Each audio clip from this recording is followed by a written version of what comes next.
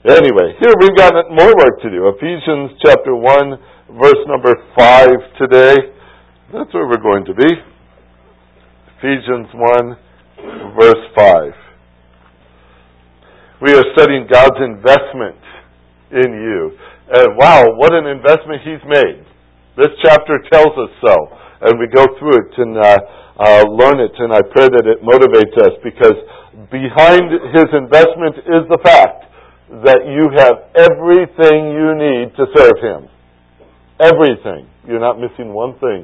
And I hope that our study in Ephesians 1 convinces you of that and motivates you to serve Him all the more. So today we're going into verse number 5, and we're going to look at these words. He predestined us to adoption as sons through Jesus Christ to Himself, according to the kind intention of His will. Verse 6, to the praise of the glory of His grace, which He freely bestowed on us in the Beloved. Heavenly Father, as we begin our time now in Your Word, as we focus upon it, we start with a thankful heart. Thank You that You have written this down for us to see it, that we may learn from it today, that we may be challenged by it today. Lord, that we might be corrected as well if there is need to be corrected, challenged, but especially, Lord, that we might serve You as we are called to do so. May these words motivate us. May they change us. And as we submit to You today, as we sit at Your feet and learn from You, we ask that You would do Your great work in each of our hearts. Thank You, Lord, for the opportunity, for the joy it is to read these words. And I pray that You'll just do Your work in our midst. In Jesus' name, amen.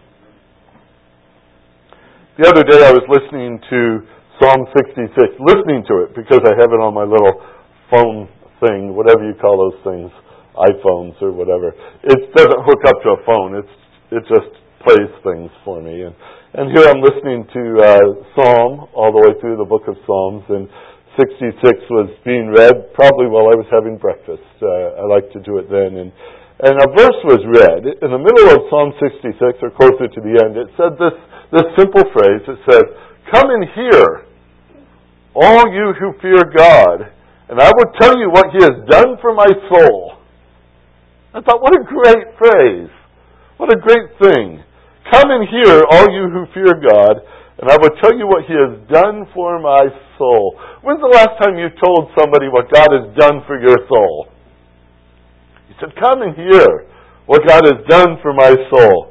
Just in the way we prepare for sermons and studies, there's a lot of thought that goes into it, a lot of research done in a passage. Like Ephesians 1, the level you can dig to in this chapter, every time you say, boy, I finally got it figured out, it goes deeper still. And we keep digging and digging and digging deeper and deeper into the passage. And we understand that our theology is based on passages like these. The words are significant. The expression before us is quite significant. And I know it's possible to teach it all on a very academic level. I do that, and I like doing that. But at the same time, as much as we need that education, just presenting it to you as the psalmist said in that psalm, I will tell you what great things He has done for my soul. That's this passage. And that's the way Paul's expressing it here. This is what the Lord has done for me. This is what the Lord has done for you. And that's why it makes it so important for all of us. And so we gather around as those who fear the Lord. You do, don't you? You gather around because you fear the Lord. And as the psalmist is appealing to those who fear the Lord, I speak to you too, as those who are children of God, those who are saved by the blood of Jesus Christ. This is what He has done for your soul. This is what He has done. And even more than that, as I keep mentioning in this section, that this is what He has done to give you all that you need to serve Him. Fascinating section. You know, He doesn't send out His work crews and give them a job to do without the resources to get the job done. You've probably been there before. I go there a little too often, I think. When I start a project, I get into it and I realize, I didn't bring that tool with me. And sometimes it's convenient if you're right there in the house, you could go back into the area where you keep your tools, the garage or whatever, and pick up the next tool and bring it back. But you do that 4 or 5 times in the middle of a project, and what's supposed to be a quick job becomes an all-day job, right? Now, I could only imagine the frustration to be miles away from the source when you need a tool. And say, now what do we do? And you realize that hammers fix just about everything, right? But we go about with resources. We go about with things we need to get the job done. And here in Ephesians, what did we see in verse 3?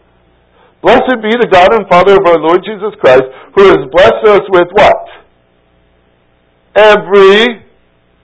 What's that mean? All of it, right? Every spiritual blessing in the heavenlies in Christ Jesus. What more do you need?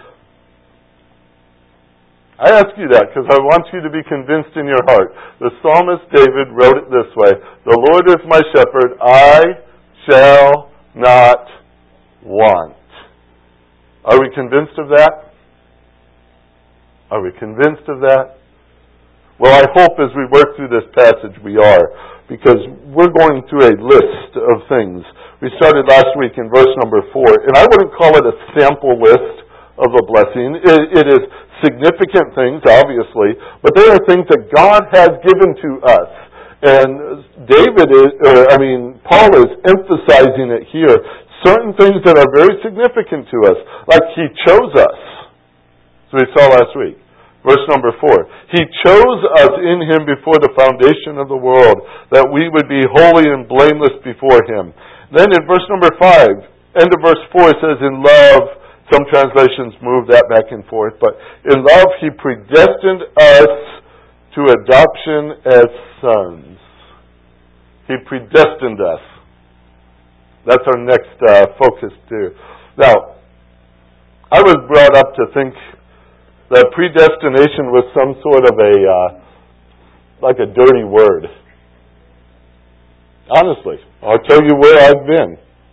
I was impressionable, and I trusted my pastor, as we're supposed to, right? Maybe. But I trusted. I was young. I didn't know much about God's Word, and I thought He knew everything about God's Word. And He would teach us, like election, predestination. He condemned them from the pulpit. He condemned them in public, and He condemned them in private. At least He was consistent. But He hated those words. And as a congregation, we hated them too. We thought they were just bad, terrible words. He associated this, and I believe he thought that such words were tied up with false teaching, and we ought to fear the very sound of such words. And you would not believe my shock. That word was in my Bible. I couldn't believe it. He predestined us. I said, whoa, wait a minute. That's not right. That's what I thought, honestly. It shouldn't be there. But it's there. He predestined. And more than that, it's in a list of His blessings, isn't it? God has blessed us with every spiritual blessing, and then He starts to explain it, and He uses the word predestined, and I said, that's a blessing? That's something He's given to me? That was a shock to my system. It truly was. A shock to my system. Now today, there might be some of you here today who are starting to set up your little defenses right now, because you don't like this word either. You're building up your ways of resistance, perhaps. You've heard the topic already of the message, and you've been taught to fear that word. You've been taught to fear it. I've been in that place, you see. I understand why we do such a thing. I simply ask you to do something today. As we work through these words, listen to God's word on this word. All right? Not some pastor's opinion, but what God has to say about this word. He does an excellent job of changing hearts. He's changed mine. And this word has become a very precious thing to me. And He has done great things for my soul. This word says it to me. And I'm going to share it with you here today. I'm going to put two verses together, verse 3 and verse 5. Not that verse 4 is unimportant. We dealt with that last week. But I want to put the two together so you can see how Paul is writing this passage. He says in verse 3, "Blessed be the God and Father of our Lord Jesus Christ, who has blessed us with every spiritual blessing in the heavenly places in Christ. He predestined us to adoption as sons through Jesus Christ to Himself." You see how they beautifully matched, aren't they? The blessings of God in the fact that He predestined us. Now, part of this is by necessity. We've got to do a little bit of defining in order to get this together. So it's kind of like taking this thing called predestined, and we're going to hold it and turn it around and look at the different angles and figure out, what is this that God has done? He predestined us. Well, here's how we start. Let's just define the word. It's a compound word in the Greek. The first word is pro, which is before. It's a prefix, before. And the second word is horizo. We get our word horizon from it. Horizo. It's spelled very much like it. H-O-R. We would say in English H-O-R-I-D-Z-O.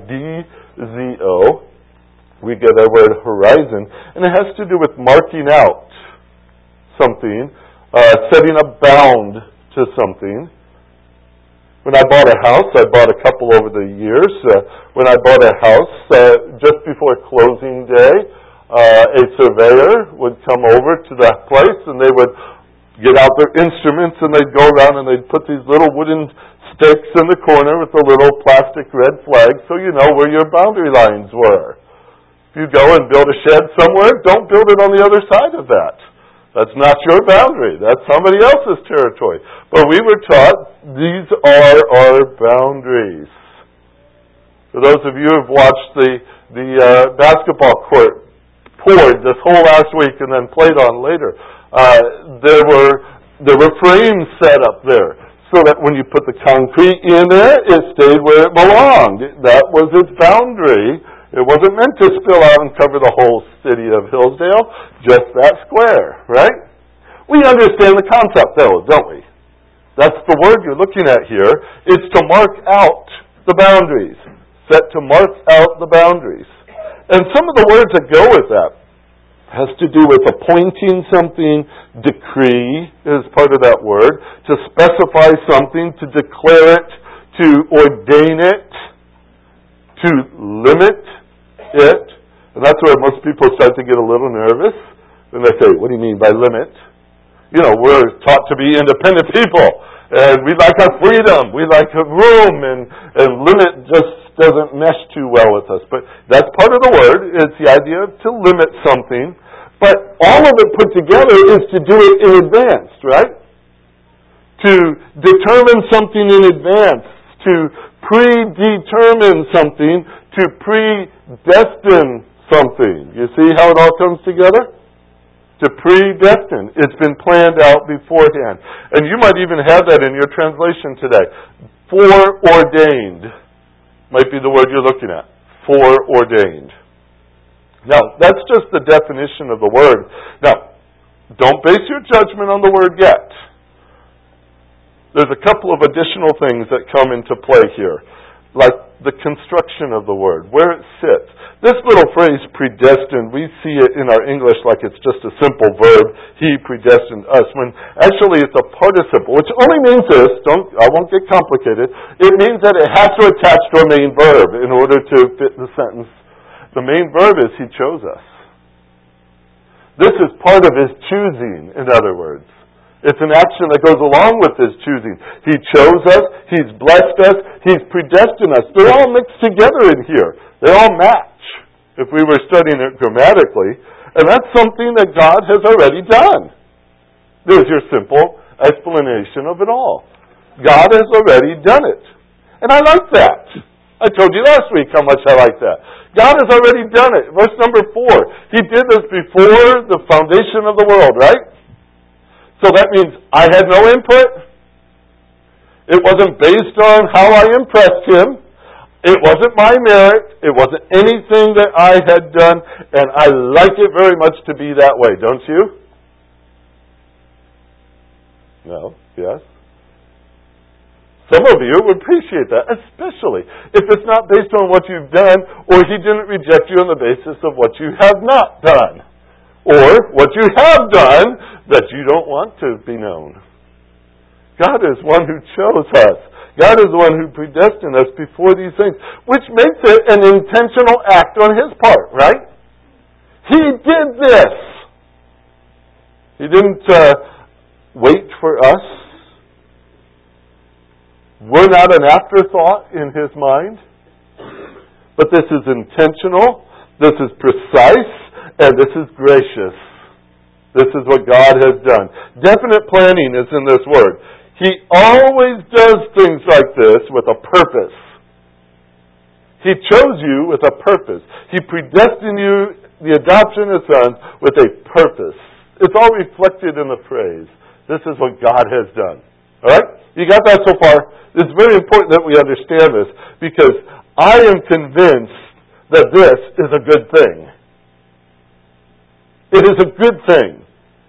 It's a blessing in our life. Matter of fact, I've got to show you what I mean. If you take the word predestined and start to divide it up in the number of times it appears in Scripture, you're not going to find very many references, by the way. There's only about 6 that this word actually shows up in. And you'd be amazed at the context of every one of them. Let's do some for examples. Let's go back to Acts chapter 4. Acts chapter 4, verse number 28. I'll give you the background for this.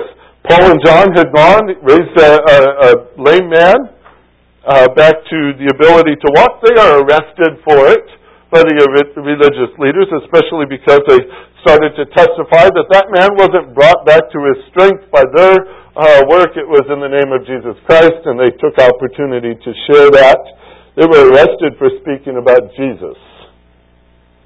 And while on trial, they were threatened by the religious leaders, beaten and threatened and told if they ever do that again, they would come after them and it would be worse than before. They told them to never speak in the name of Jesus again. And they said, well, we won't do that. We will speak in his name. And they made some comments regarding that as the passage unfolds here. But they went back home after they were threatened. They went back home and they had a prayer meeting. And they were glorifying God with the folks in the house. And as they were praying, they made this comment in verse number 28. Regardless of what the religious leaders will do,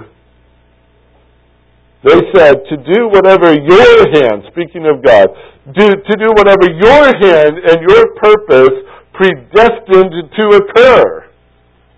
They said, we're going to serve the Lord anyway. Regardless of what the rest of the world thinks, we're going to follow a God who has already worked this out by his own hand. And his own purpose is already in place.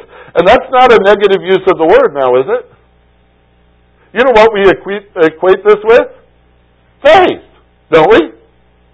We're going to serve you, Lord, though we don't know the future. You do. You've already predestined your plan, and we, by faith, can go ahead and serve you and live for you, regardless of the threat. So, you don't see a negative concept associated with predestined here, do you? They were trusting the Lord, right? They were trusting in his plan. All right, let's try another one. Romans 8, verse number 29. Romans 8, verse 29. Oh, you're going to recognize this passage. Seen it before, I know. It says, for those whom he foreknew, he also predestined, oh, there's that word, predestined to become conformed to the image of his Son, so that he would be firstborn among the brethren. Now, what are we predestined to become? Conformed to the image of his Son, right? Is that a negative thing? No, it's not. It's not negative at all, is it? To be conformed to the image of his Son. And God has predestined us to be that way. Now, do you think it's going to happen? Yes. Has God ever failed in any of His plans? No. Guess what, believer? You will be conformed to the image of His Son. How do I know that? God has already predestined it. Do you see it? He's already marked it out and said it will happen. That is just true. It's based on Him, not on us. I don't see anything negative in the concept, do you? I think it's wonderful. Because I know if it was based on me, I'm not going to look like His Son at all. Maybe some rhinoceros or maybe some other creature, but I won't look like His Son. But this is God's work, not mine. He will conform me to the image of His Son. He's predestined. I like that. Let's go to the next verse. The very next verse is the third time we see the passage or the word used. Verse 30. And those whom He predestined, He also called. Those whom He called, He also justified. And those whom He justified, He also glorified. Do you like the word called, justified, glorified? Do you like those words? Does it say something that God's at work in your life? Does He have a good concept of your future and what you're to be? Do you like the fact that He calls? I'm sure you do. Do you like the fact that He justifies? Yes. Do you like the fact that He glorifies? Now, notice all of those are kind of like what we call past tense, right? Does it sound like God's already got it under control and did this work? Do you know how He can do that? He predestines it. Is that also in the verse? That's amazing to me, folks. That is amazing to me. It speaks in Ephesians chapter 2. Not only did He raise us up with Christ, but He seated us in the heavenlies in Christ Jesus. Right? That means something real simple. Where we are today, we say, boy, I hope I make it. You know, sometimes we've had those days when we think, oh, it's a little shaky. God will not have one empty seat in heaven. Why? Because He's already filled them. And if your name has been chosen and called and justified and glorified, you're there. That's God's plan. That's amazing to me. No merit of my own. That's all His. That's all wrapped up in the Word. You see? Do you see anything negative yet? You see a concept here that makes you feel terrible? That God loves you this much? He's already planned out everything concerning you? I call that amazing. These are the good things He's done for my soul. Number 4. Fourth time it's referenced, 1 Corinthians 2, verse number 7. 1 Corinthians chapter 2, verse number 7. But we speak God's wisdom in a mystery, the hidden wisdom which God predestined before the ages, puts it back in our time slot, before the ages, to our glory. To our glory. He predestined us to our glory. Does that sound like a negative thing to you? It's not, is it? To our glory. Wow, that's incredible. That's His wisdom is wrapped up in this. He predestined this according for our glory. Another one. We're in Ephesians chapter 1, verse 5. That's technically number 5 on our list. But we're going just past that a little ways into reference number 6. Ephesians 1, verse 11. We'll come back to verse number 5 in a second. But number 6 here, Ephesians 1:11. We have obtained an inheritance, having been predestined according to His purpose. You see that phrase? According to His purpose, who works all things after the counsel of His will.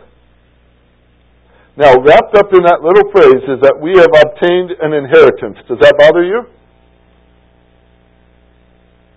Does that come as a negative thing to you, that you've obtained an inheritance? Most people think that's pretty neat. Do you hear somebody call you on the phone and say, hey, by the way, we've got to report that you have an inheritance? You say, oh, no way. Hang up on them? Or do you want to listen? You want to see what it is?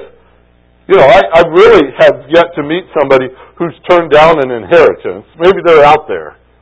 I just haven't had the occasion to meet people like that. But in a very real sense, What I share with you here this morning is that those who receive Christ have received this inheritance from God. Those who have rejected Christ have rejected the inheritance that God has offered to those who will believe in His Son, right? They've rejected the inheritance. They've turned their back on Him, because Scripture says we become heirs of God. We become joint heirs with Christ, right? It says all that. And if you do not believe this morning in Jesus Christ as your Savior, you do not have this blessing. So in a very real way, I guess there are people who have turned their back on an inheritance. This is God's inheritance which He gives. And you can't have that inheritance without Jesus. But here we have before us an inheritance is wrapped up in that word predestined. Now, if I start the list back over again, what would I find? Faith is attached to it, right? We saw that word.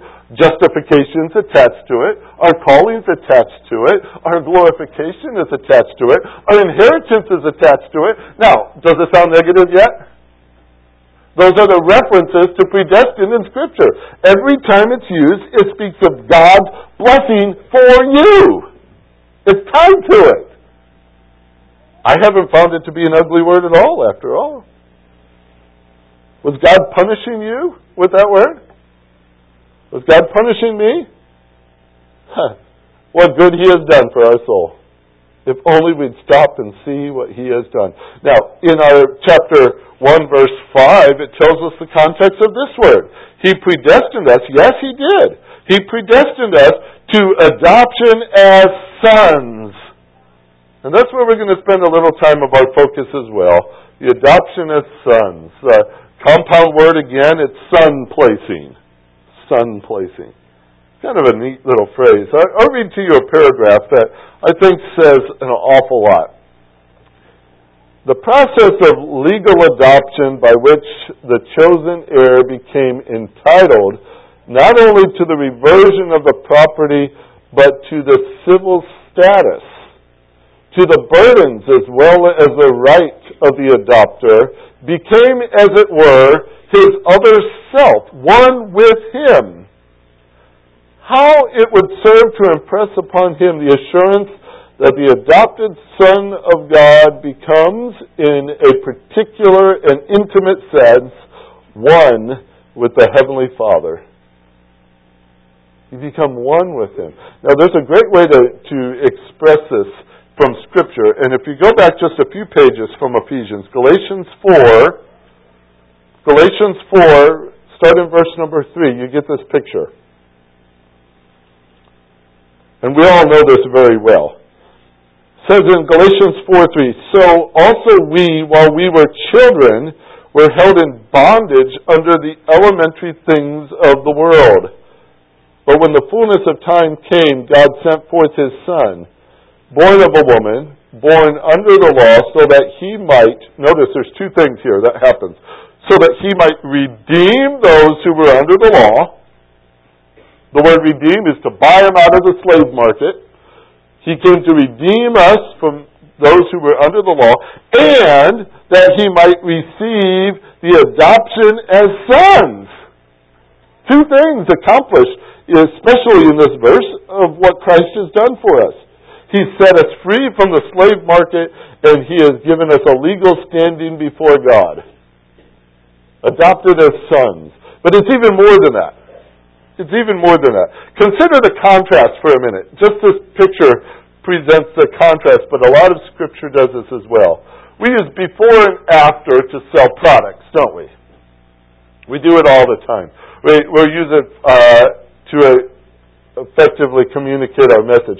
Here, they will show you a kitchen just covered with grease, and they bring out their special grease cleaner, right?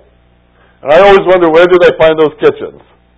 That's just so absolutely horrifying. But they use their grease cleaner and they clean it all up, and then they show you the contrast. And of course you say, I got to buy it, right? Because you've seen the difference. You've seen what it can do. We do that all the time. We do it with diet programs, don't we? We always, well, maybe we don't like to look at those pictures. But we say, okay, look at the contrast before the diet and after the diet. And all these other things, we use it. Scripture does that so often for us, like in Ephesians. Chapter 2, we have a whole list of things that speak of us before and after. Before we were dead in our trespasses and sins. We formerly walked that way. The course of this world, it says. We walked according to the prince of the power of the air. We walked in the spirit that's now working in the sons of disobedience. Mark that word in your mind. Sons of disobedience. Then he goes on to say, among them we all too formerly lived in the lust of our flesh, indulging the desires of the flesh and of the mind, and were by nature children of wrath. Twice he brings up a similar concept, doesn't he? Sons of disobedience, children of wrath. Children of wrath. That's not a pretty picture, is it? That's our before picture. That's what we were before Christ. We were characterized that way. And that's what it is. It's your characteristic. You were one with disobedience. You were one with the wrath. You were children of wrath. You were sons of disobedience. And so Paul would use it later in Ephesians 5, verse 6. And he'd say, let no one deceive you with empty words, for because of these things the wrath of God comes upon the sons of disobedience. He presents that picture. Does it again in Colossians 3:6. It is because of these things that the wrath of God will come upon the sons of disobedience. We were one with disobedience because we were its son. Now, aren't you glad God didn't leave us there? But God, who is rich in mercy, because of His great love in which He had loved us, even while we were dead in our transgressions, made us alive together with Christ. What a difference. What a difference. And now we have seen the rest of the picture. Not only did He save us and bring us from dead to life, from bondage to freedom, but He has made us His sons. He has adopted us, no longer to wear the characteristics of the lost, but to wear the characteristics of God. Right? That's what it says. To be like Him. We shall be conformed to the image of His Son. You saw that already, didn't you? Think of this, how interesting this whole thought can be. Satan thought he had the perfect plan. When he was in the garden, remember what he tested them and tempted them with? The day you eat of that fruit, you'll become like God, and you will know the difference between good and evil. And the whole temptation, he thought he had the advantage. But when we read now what God has done, He's even made us better than what Satan thought he was tempting Adam and Eve with. Yeah, I'm sorry we had to learn a little evil along the way, didn't we? But look at what He's made us.